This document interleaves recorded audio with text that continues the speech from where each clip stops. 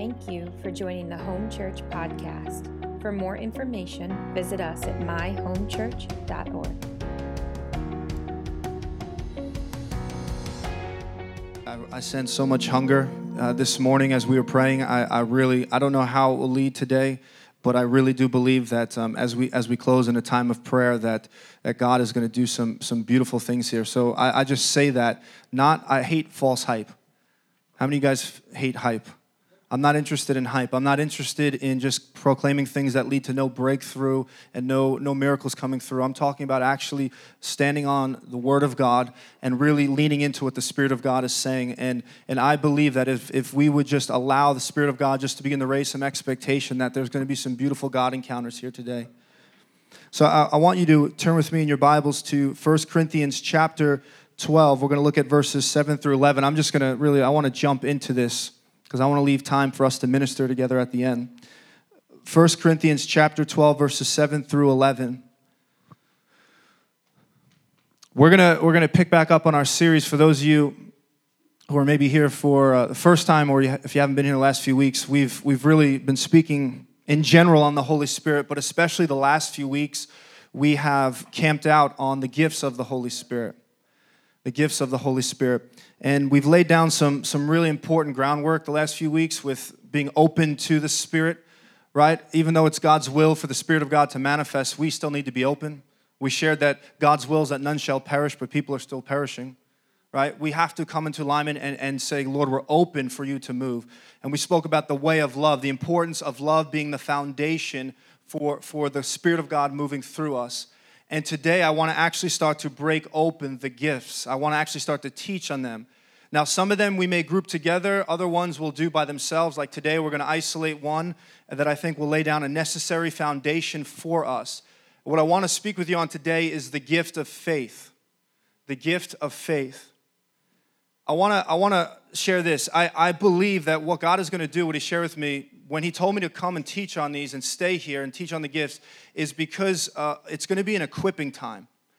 Paul said to the church at Corinth, he says, I don't want you to be uninformed. The lack of knowledge can not only distort the gifts, but also just prevent them from even being experienced, because we just don't understand what is happening, so we stay away. So as we simply talk and teach on these, I believe it's going to lead to an increased activity in our life to see God move. There was a scripture that the Lord highlighted to me in Daniel chapter 11, verse 32.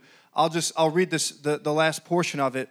It says this, it says, but the people who know their God will display strength and take action.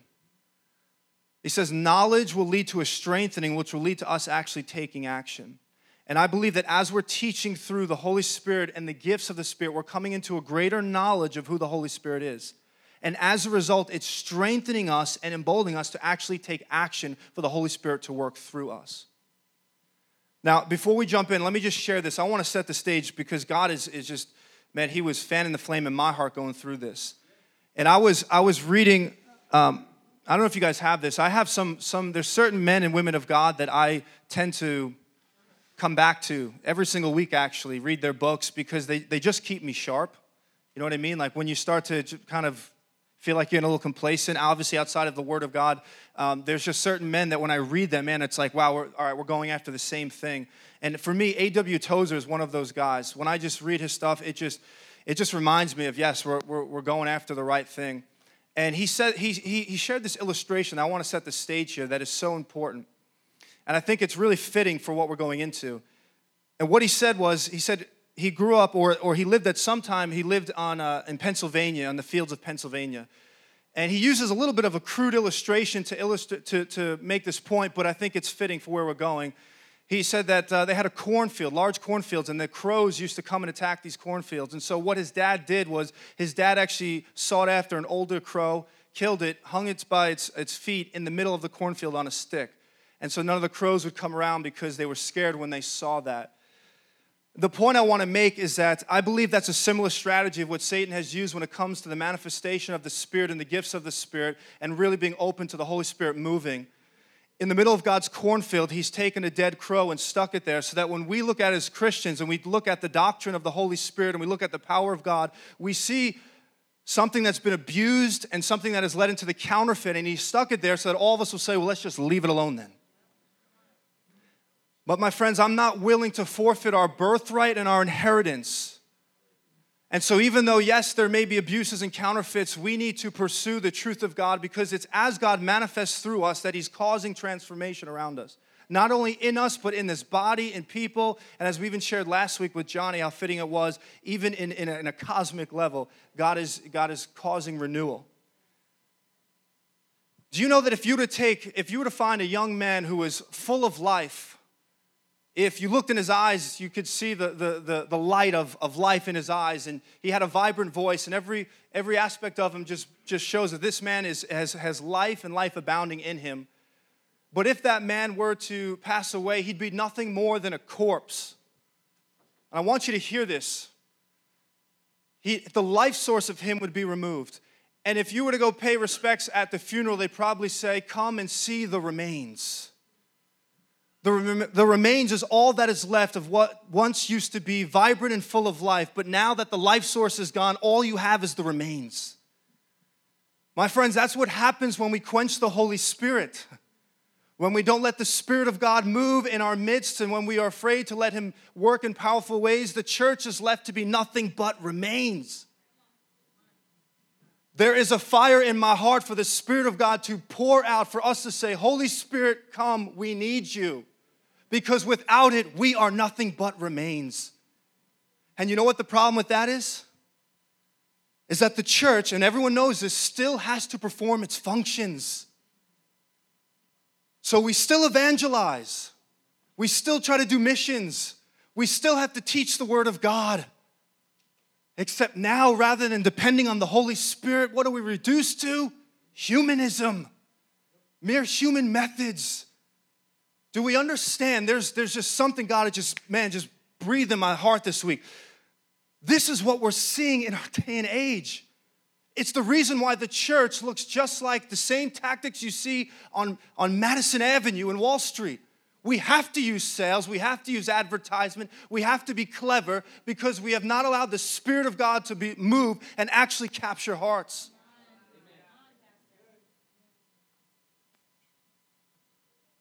It's why we have to follow in line with political persuasion. Paul says, I don't use wise and persuasive words. I preach Christ, and then I let the gospel be demonstrated in power. This is what we have to return to. It's not a new teaching. It's actually the biblical roots. And if we don't allow the Spirit of God to move that way, then guess what? We have to use wise and persuasive words to keep people. And at first, it may seem this is really good, but at the end of the day, I believe that people are starting to realize that's cheap. Because when life hits them, there's no substance there. And I want to see the power of God move in this place. Brittany sent me something from a book, Heaven Invades Earth, that just, man, it rocked me because it so convicted me. And it was just a small portion from one section of the book. And what the point was basically of when we have a lack of experience, right? When we read something in the scriptures and then we ourselves are not experiencing it, we all have the tendency to seek to create a doctrine to explain our lack of experience. Rather than going back on our knees and crying out to God to say, Lord, I hunger for the more. And I've realized how often my lack of experience, I see things in the scriptures, but I'm not seeing it myself in my life. How often I've allowed that to say, well, let me try to figure out a way to explain why I'm not experiencing it.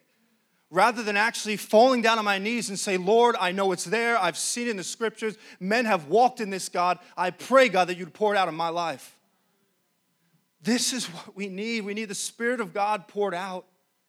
We need to come back to a place where we trust in just the simplicity of Jesus and then know that as we step out in faith, he's going to move in power. So I want to read 1 Corinthians chapter 12, verses 7 through 11. And we're going to teach a little bit. I'm going to share some different portions of Scripture to speak into the gift of faith. Let's read this together. It says, to each is given the manifestation of the Spirit for the common good.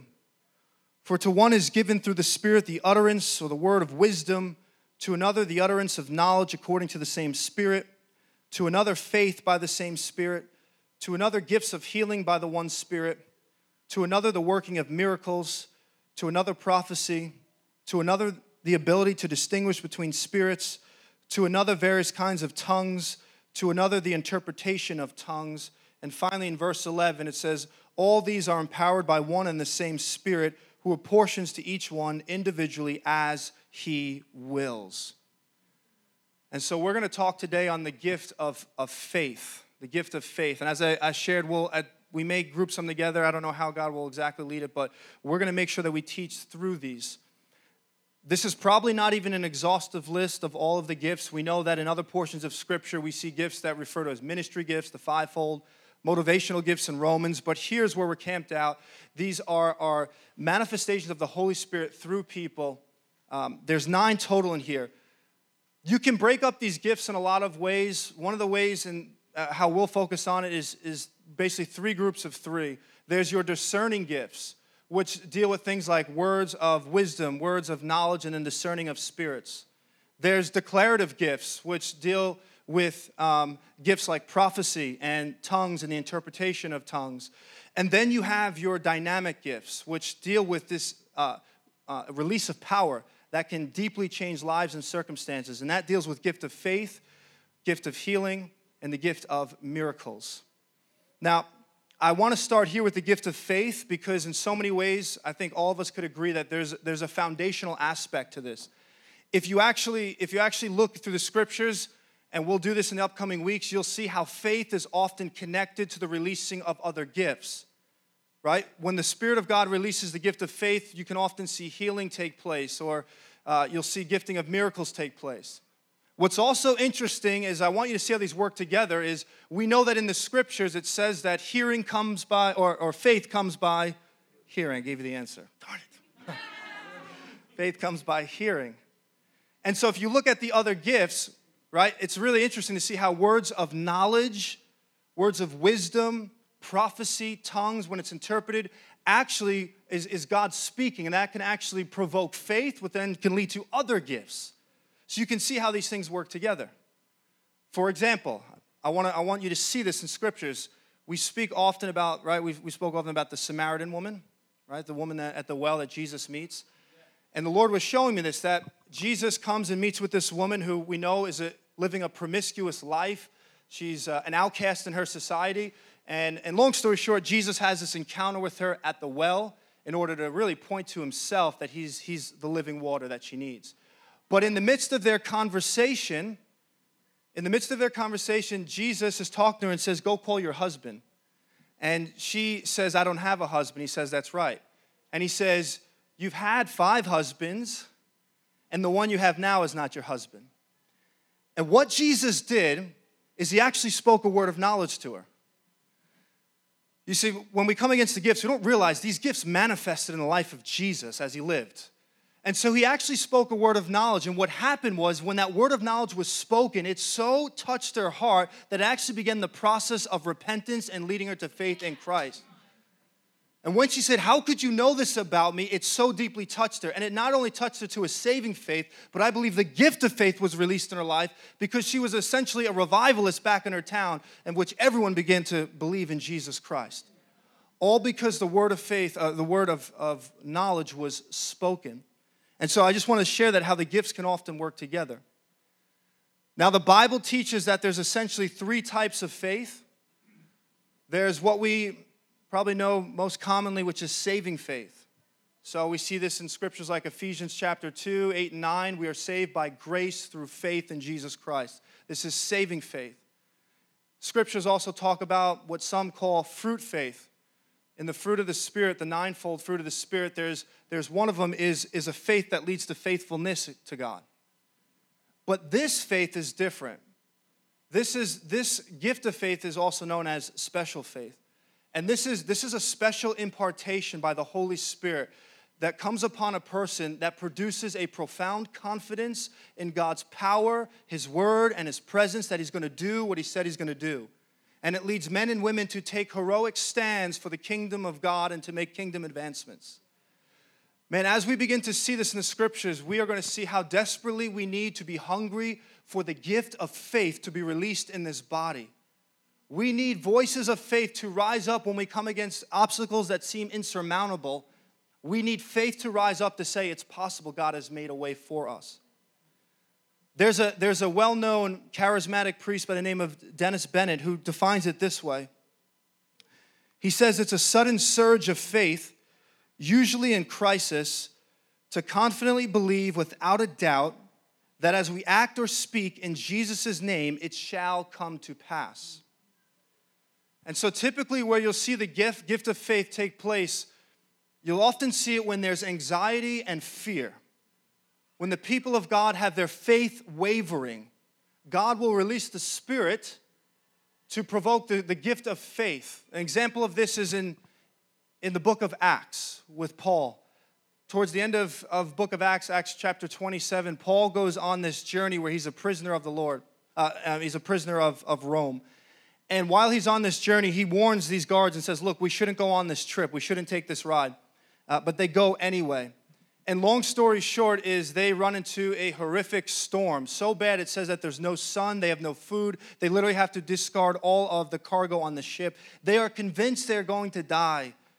And Paul actually stands up. He has a vision. He has an encounter with God that says, you're going to make it. And he says, and Paul, you're going to keep preaching the gospel. And Paul, these are to unbelievers. Paul then says this in Acts 27:25. He says, so keep up your courage, men, for I have faith in God that it will happen just as he told me. So in the midst of fear and people are concerned for their lives, the gift of faith was released to Paul to stand up and say, guys, God has spoken a word to me. He will do just as he promised. You have to understand how important this is for us to say, Lord, you need to move this way in our body. The gift of faith will often strengthen believers to take action. The gift of faith essentially says, guys, God is ready to move. He's made a way. That's our inheritance. Let's move now. Let's take a step forward. And I'm just laying down some groundwork for you. We're going to see this in the scriptures, but you'll see the gift of faith to propel the body forward to continue to make kingdom advancements. Now, I wasn't going to share this, but I think it's really important before we jump into some of these stories.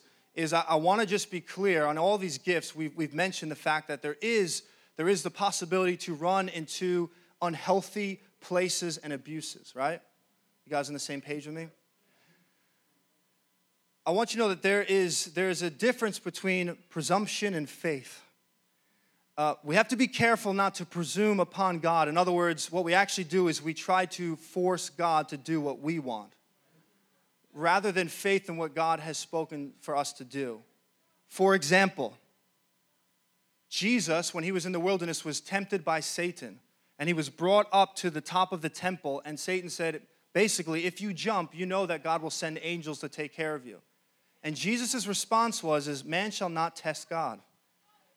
Jesus knew that if he jumped, that wasn't actually faith, that was presumption. He was actually going to be trying to force the hand of God upon his life. And so I want to just be clear. You may say, well, how do you know? It's a very fine line sometimes. That's why we have to be so committed to intimacy with Jesus and in the Word of God. Because that's one of the clear ways that we'll be able to tell if we're moving in alignment with what God has really spoken. I also want you to know that faith doesn't mean that we do nothing. Faith doesn't excuse or eclipse the natural realm, right? There are people who are called to do nothing and God just provides supernaturally for them. But I've also heard many who don't work and sit home and say, I'm just living a life of faith. We need to be careful with that. We need to be careful with that. It's easy to say that, but that's really not living a life of faith. We're actually trying to force the hand of God again. Again, people can do that. I've been on the one end of that as working ministry with low income, and God has just moved upon people to provide. But I just want to share that it doesn't excuse the natural realm. Proverbs 21:31 says this, the horse is made ready for the day of battle, but victory rests with the Lord. And so man prepares the horse for battle, so there's a part that he has, but ultimately there's faith for God to win the war for them. And so there's a coupling of the natural and the supernatural realm. And the last thing I want to share with you, and some of you may not even be aware of this teaching, some of you may, but there's something known as and it's important, I think we have to hit it for a second, known as the Word of Faith teaching. The Word of Faith teaching. Now, to be clear, we're not in alignment with the Word of Faith teaching. However, most people only know of the extremes that have taken place that are pretty disgusting, and it could really, there's abuse. But actually, if you have more scholarly resources, you'll actually find, and I want to be fair, that there's a lot of good that these men were going after. That they were really actually breaking some things that I think were unhealthy in the church, but it went to an unhealthy place. And I just want to share two things as to why, because it's important that we're on the same pages. Is one, there was an exaggeration of the role of faith. Again, it goes along with the idea of presumption. Essentially, we were not serving God, God is serving us. And we can send him out to do whatever we want. It becomes very man-centered rather than God-centered. And with that, again, we can fall into this place of really just this false hype. And that's the second thing, is not only was there exaggeration in the role of faith, but it's a misunderstanding on the place of confession. You may have heard the expression, name it and claim it, right? Again, I want to be clear that if you actually study, there's really good things that was trying to take place. But with that, what happens is we place this unhealthy stress on the confession. Basically, whatever you confess, you can make it reality. Confession brings possession. And this gets really strange when it starts going into money. And of course, you probably have heard of that. And in that, really the teaching is that the only difference between you being a millionaire or a pauper is based on your lips. If you will just confess it, you will have it. And I share that because I know it was a strong movement within the charismatic church. And we are a charismatic church, but again, we don't align with that. All right? So let's just look through a few stories here. You don't need to turn there. I'll just explain it to you. In Numbers chapter 13, there's a well-known story regarding the 12 spies. And I want to just teach these things, and I believe it's really just going to provoke faith and the gift of faith to be released here. In Numbers chapter 13, there's a story of the 12 spies. It's pretty well known, but essentially the Israelites were moving from the wilderness into the promised land. And as they were making progress, God had instructed Moses to take one person from each tribe and to actually go into the promised land to spy it out. And when they came back and reported back to the people, 10 of the spies essentially said, look, they even brought back fruit. In fact, it was so big they had to carry the cluster of grapes on a pole.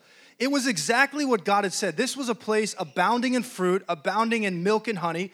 And they came back and said, look, it's true. We see the stuff God said, but there's also, it's a fortified city. There's strong armies, and they even went on to say there's giants in the land. But two of these men, Joshua and Caleb, said, look, I see the same thing that these men see, except I also see exactly what God has promised us. I see the fruit. I see the land. And I want to just start here, that the gift of faith, this is so important, especially as a church plant.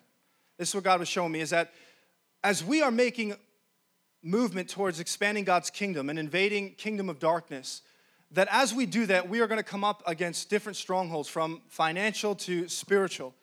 And we will see things and say, man, I don't know if we can enter into this place. I don't know if we can really have an impact on the William Floyd School District. That thing just may be off limits. I don't know if we could really make any dent on addiction that's just running rampant in this place.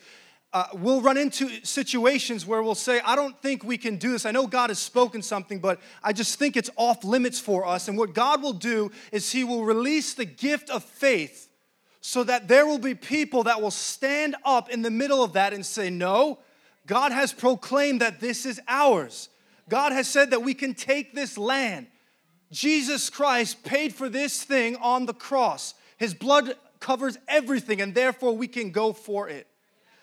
The gift of faith, this is so essential. The gift of faith opens barriers for us to move into a realm that we once declared impossible. The gift of faith will take us where our talents and our resources could never take us as a church plant. When we reach the places that our budgets can't calculate, that our budgets don't align with what God has promised, we need the gift of faith to rise up to say, no, if God said it, he will do it. Start to step forward. We have to have that, or along the way, we will all naturally resort back to doing ministry in the natural realm.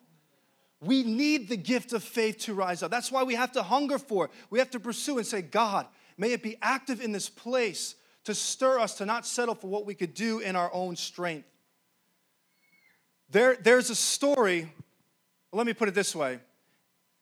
There was a time when it was believed that you could not run a mile under 4 minutes.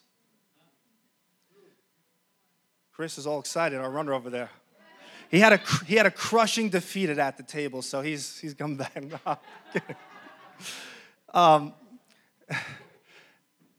There was a time where it was believed that you could not break a 4-minute mile. In fact, doctors and scientists came into agreement through their studies and said, this is humanly impossible.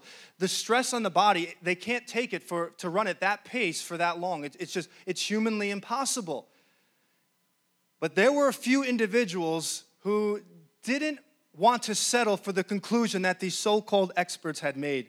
They had said, this is off limits, but there were some who said, there's no way. And on May 6, 1954, a man by the name of Roger Bannister, who was a medical student in the UK, ran a mile in 3 minutes and 59.4 seconds. And the crowd absolutely erupted and went nuts. Now, here's what's the best part, though, is you would say, wow, he's probably still in the record books as holding it. No. Just weeks later, the record was broken again and again, and months later it was broken again.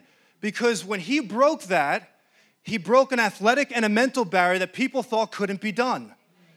The gift of faith breaks barriers that opens the door for us to say, oh my goodness, I didn't realize we could walk in that. That is available? You mean someone can be healed of cancer? You mean they're actually, we watched in Alpha, this guy Graham C., true story, was literally 19, I don't know, his whole life he was doing drugs. It was crazy. And his mother called him the son of the devil. I mean, this guy was out of control. He was drinking on the streets. Christians would minister to him. And what happened was, as he was drinking, his whole body he just collapsed. He died. He went into a coma. They brought him in the hospital. His family were actually signing off the last rites, and it was over. And these Christians showed up, and they said, can we pray for him? And the mother said, what good's that going to do? He's dead. And they went and they prayed for him. And he came up out of the coma. And not only did he come up out of the coma, he never did drugs again. 19 years now, his ministry is on the streets rescuing people. When the gift of faith rises, man, it breaks open new barriers for us to say, yes, we can do this. Man, can we believe in this community for addiction to be swallowed up? I understand we're in a broken world, but can we believe to say, man, I believe that we'll see more people living in victory than we are in defeat in this place. I'll see schools coming back to teaching the Bible again. Could we believe that God wants to do something impossible through this body and in this community? Psalm 34:8 says, taste and see that the Lord is good. Tasting is a matter of experience. Seeing is a matter of perception. See, when we taste God and experience God, it changes our perception. When we taste the kingdom of God and see something, it begins to shift the way we think. That which we once said couldn't happen, now we say, wait a minute, this can happen. And so when the gift of faith is released, it leads us to taste and encounter and experience God and His kingdom in a way we have never experienced before. And as a result, the entire perception of our body changes. And now we say, that which was once impossible is now possible for us to walk in. The gift of faith, the way the Lord, I feel like, was showing me is like a bellow. You know what a bellow is? The windbag that you squeeze together and it blows the air out and it begins to fan the flames so the fire begins to go. The gift of faith is like a bellow. As it's released in this body, as you speak to people, man, the Holy Spirit just begins to move powerfully. And the fire of God begins to be stirred up in every heart to say, we can do this. I want you to know, we don't just need the gift of faith on a corporate level, but there's people maybe in this room that are on the verge of just brokenness in their families and addictions and hopelessness. And you've got to these places, and we need God to manifest through us. It could be in a one-on-one conversation where you just say, like, man, I know you say that there's no hope for you, but no, I feel like God is saying right now, he's going to change and touch your life. We need the gift of faith to move like that. God actually told the Israelites in that story of the 12 spies, he actually said before they went to the land, he says, you possess this land. This land is yours. You just have to go take it. And the Lord was showing me that the gift of faith has this unique ability to take what's in our account and bring it into our possession. You see, what good is it if we have millions of dollars in our account, but we can't withdraw it? The gift of faith says, Jesus Christ died for this. This is available. And the gift of faith says, let's go for it. Now, I want to be really clear with you. Here's one of the ways that we can also, there's a misunderstanding with faith. A lot of times we think that strong faith means we have to deny the reality of what's happening. Faith means that we just say it's all good, and it means all good. If you actually read this story more in depth and you look at other stories as well, you will find that Joshua and Caleb, they never came back and said, I don't know what the heck these guys are talking about. I didn't see any fortified cities. I didn't see any armies. I didn't see any of that. They acknowledged the existence of the challenge and the struggle. Faith does not deny the existence of struggle. Faith does not deny the existence of challenges. Faith does not deny the existence of suffering. It just denies its influence. They saw that and said, I see the challenge, but I'm not going to allow that to influence me more than what God has spoken over us. So we need the gift of faith to come up and rise up. Then we start to be influenced more by the challenges that we see as a body and the things in our life, that someone can come along and say, guys, I know we see that, but don't forget what God has spoken. Let's move forward. We can take this. Let's take risk. God has declared that he's with us and he's for us. And that's exactly what Joshua and Caleb did. And as I shared before, I believe this, especially for us, as we are a new church in this area, how important it is for a church that's being birthed to be hungry for the gift of faith to operate. And I point that out because, all of us here can say we believe in the gift of faith, right? We all believe it exists. But the question is if someone came into our body, would they see that? Would they see that gift really operating in our midst? And as we've prepared for planning this church and had some experience, there's nothing wrong with these things. I don't want to go in an unhealthy route, but there's so many seminars on church planning techniques, and there's many books that we've read ourselves on the best practices and tools, and there's many different ways you can get funding and training, and that's all good. But man, how much more do we need to say, God, if we're going to do something, we need faith to rise up. Like, we can have all the training in the world, we can read all the books we want, but God, we need you to manifest in this body with supernatural faith if we're actually going to do what you've called us to do. We need the gift of faith to rise up when we just can't see a way. Do you know that with God all things are possible, it says? Do you know that's Jesus' words? Which means that we should be taking risks.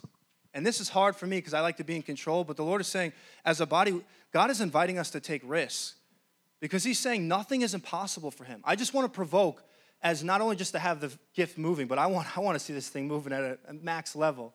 And God said nothing is impossible for him. Let me present it to you this way. Jesus never set a boundary for us as to how far we can go. He only set a direction for which we are to run in. In other words, leaders we can often set boundaries and say, we can believe for this much, but let's not go more than that. Jesus actually never sets boundaries. He just says, this is what's open, go on this road. For example, he tells us that he wants to do exceedingly abundantly, I love this scripture, above all that we could ask or think. He's literally saying, Paul is speaking to us and literally saying, do you know that God, through you, he wants to do more than that you can even pray for? You can't even pray for the things that God wants to do through your life. As a body, we can't even begin to pray for what God wants to do. Do you know he says, more than you think? I mean, you can't even imagine what God wants to do in and through us. That's profound. Do you think maybe we've just settled on the wrong end of faith? Do you think maybe God is trying to provoke something to say, man, we need to dream big? He said, what he said? He said, ask whatever you ask in my name, according to the will of the Father, whatever. Jesus said everything that he received from the Father, he's made available to us. And then, of course, he said, not only we do the things that I've been doing, but you will do greater things. Jesus never said, guys, go this far and then stop here. He just said, the door is open, this is the direction, now go. But why do we place limitations? And why do we say, well, that's not in our reach, or God doesn't want us to do that? I'll tell you this, if we err on the wrong side of something, let's err on the side of when Jesus returns, he says, wow, you guys took me a little bit way too serious.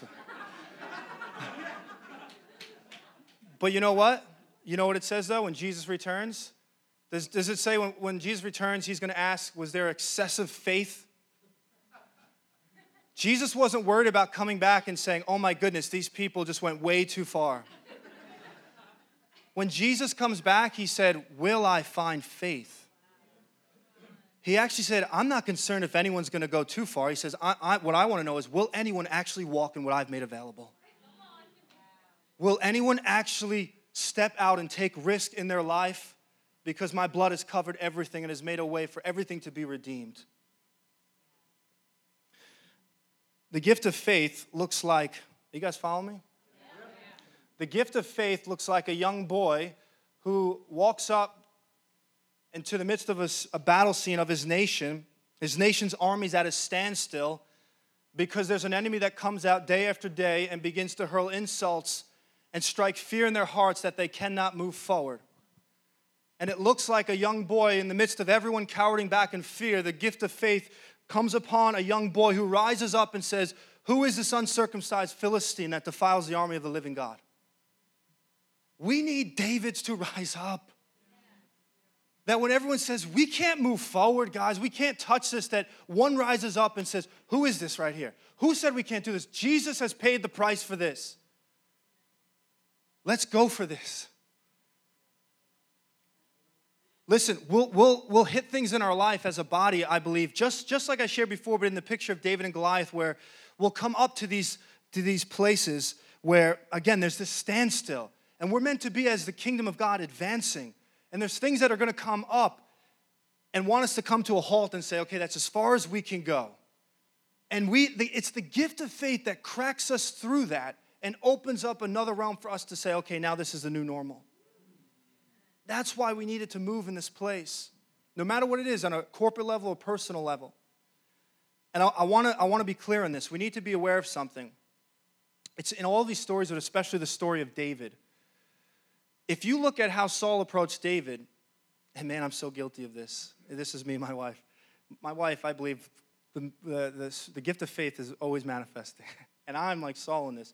Saul comes up to David and says, David, Goliath is older than you've even been, has more years of experience in the battlefield than you've even been alive. You don't stand a chance. And I believe what the Lord is showing me is that if we're not careful, we can say that's wisdom. We could say that's wisdom. And I've heard it put this way, and it just connected so well, and it's better than I could ever say it, but if we give a virtuous name to unbelief, we give it permission to stay. And so we come up against something and we say, now, David, let's not be unrealistic. You're a young boy, you can't do this. And all around it, we have to fight the temptation to say, that's wisdom. When really, it's unbelief that's being disguised in this. And so we need the gift of faith to crack through that. And really what it is honestly, we're not willing to take the necessary risks to advance the kingdom of God. And so we need to say, Lord, expose that false wisdom. There are times for that, but when I start thinking about this, I said, Lord, how guilty am I of this? My wife is shaking her head, giving her so much wisdom to say, no, you can't do that, Crystal. And the Lord is saying, no, you can step into this. It's the idea of the theology of the already not yet, which is that the kingdom of God has already come, but it has not yet come in its fullness. You guys are aware of this. Jesus brought the kingdom in. That's why we're seeing the restoration of things. But it's true. There is a measure of which we will not see the fullness of it until Christ returns. Our mortal bodies couldn't handle the full glory of God's kingdom. But I think we often settle on a side that we're still not walking in all that God has. Clearly we know that because we see things in the scriptures and church history that I know I haven't encountered. So I know at the very least, just from that alone, there's more. And I think what can happen, though, is it's similar to what I started with of how we can create doctrine and hold to doctrine to hide our unbelief, is that we can say, well, we don't have this because that's the not yet. When Jesus comes back, then we can see this take place. And again, maybe there's truth in some of these things, but all I know is, well, let's take risk. And if we can't see it on this side, then okay, the worst thing is, Lord, we really stepped out and went for it.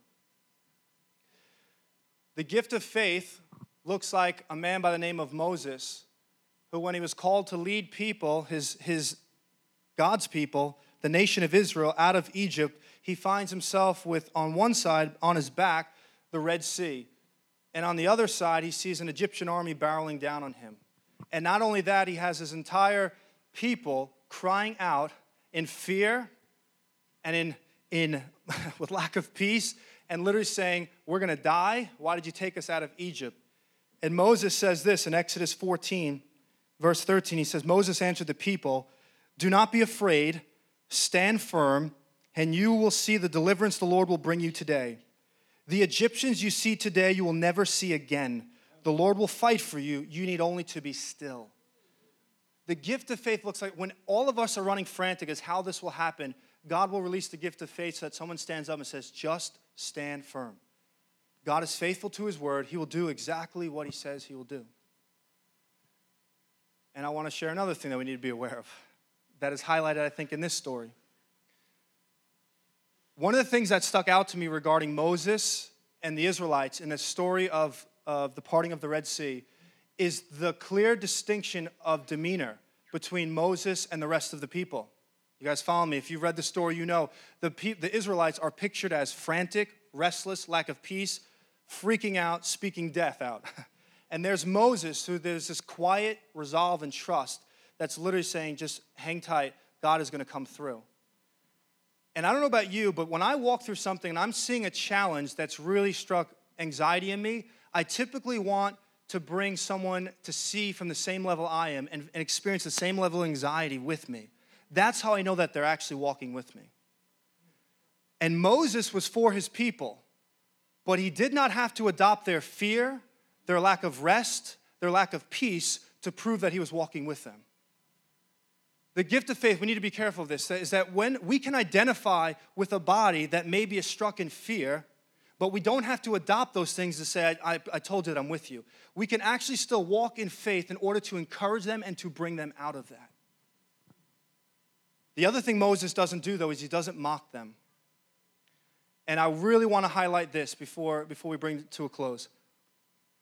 Moses, not only does he not just identify and walk in that restlessness with them, but he also doesn't mock them for their lack of faith. Remember what we said, that these gifts must have a foundation of love. And one of the ways that the gift of faith is completely distorted and perverted and used to divide is when, rather than realizing that God has given you a certain grace to edify and encourage and to bring other people in, you actually take that gift and you begin to condemn and mock others and look down upon others for their lack of faith. And so think about it. It's a gift from God. It's not even ours to boast in. And one of the worst things that we can do is we take that. Maybe God's given us a certain grace for a certain situation, and we begin to speak over other people who aren't seeing it the same way. We begin to say, man, you're going to repent for that because you don't have the faith that I have. That's extremely dangerous and destructive when really God has given that to actually be edifying to those people and to bring them with us. And the last thing we see in the New Testament, I'm not going to share any stories here, but I just want you to see this as a whole. In the New Testament, the gift of faith, you could express it this way. It's mountain-moving faith. This is actually an expression that's used throughout the Bible, but you see it really take shape and form in the New Testament. Right? What did Paul say in 1 Corinthians 13 on the chapter of love? He said what? He said, if you have all faith to move mountains. How many times did Jesus say, if you just have the size of a faith the size of a mustard seed, you will move mountains? This is an expression used often to basically talk about an insurmountable obstacle, something that human effort could never move. And God wants to release that faith so that when we come up to these obstacles, even though maybe the majority of us say, I don't know how we can do this, there's some who will have a certain grace to say, no, we can move forward. Worship team, come on back up. We're going to close in prayer in just a moment. But I pray that even right now the Holy Spirit is just provoking hunger and a desire to want to seek after faith. Maybe wherever it looks like, if it's this supernatural gift of faith, or just saying, Lord, I want to trust you more. I just believe God is there's something about faith that God wants to impart here today. And if we're going to be a body of faith, if we're going to have that, we're going to have to steward that in order to see that part of our culture. When I worked at a previous ministry where there was such a fear of backsliding that's all we spoke about. And guess what happened? Many people backslide. If we're going to steward a culture of faith, we're going to have to start to speak the right things over one another. We're going to actually have to identify and trust that not only have we died with Christ, but we've been raised to new life and now walk in the power that He's given us, the resurrection power. We have to begin to proclaim these things over one another so that we can begin to believe and begin to say, man, this is possible for us.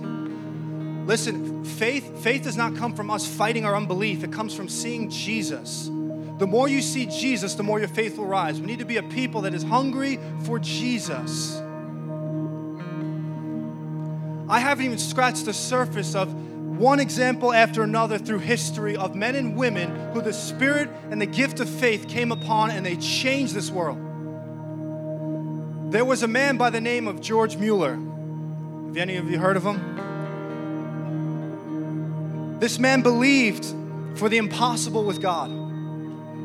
Really, from a young age, God just had shown that He could provide in the most miraculous ways. And later on in his life, George Mueller felt this burden on his heart to start an orphanage. And God would provide in the most miraculous ways for him. There's one story in particular where George Mueller says the house mother of the orphanage said she got all the kids dressed, all 300.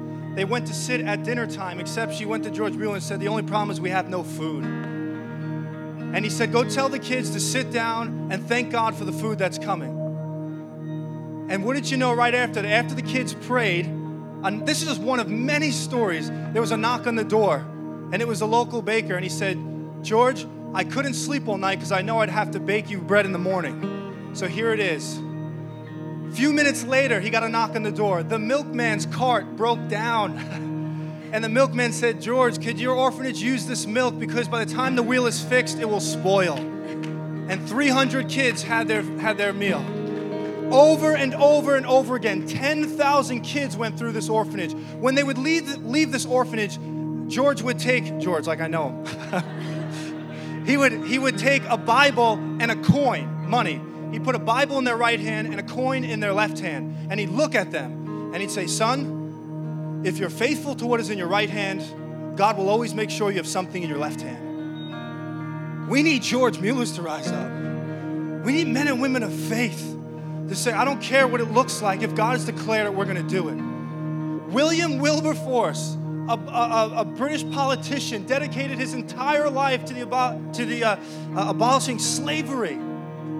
This man was persecuted in ways that I don't even want to go through, I ever dream of. And towards the end of his life, the bill was passed that slavery was abolished. 3 days later, he died. His entire life was dedicated to this. There was a gift of faith upon his life. What does it look like in this body? Where's the David to rise up? Where's the Joshua and Caleb? Where's the William Wilberforce? Let's not be content with gathering here on a Sunday, but let's say, Lord, do it again. Let's hunger for God to move through us. Thank you for listening to Home Church's podcast. To go deeper into the message, text DEEPER to 66866. If you would like to give to this ministry, you can text the amount to 631-693-4176 or visit us at myhomechurch.org/give.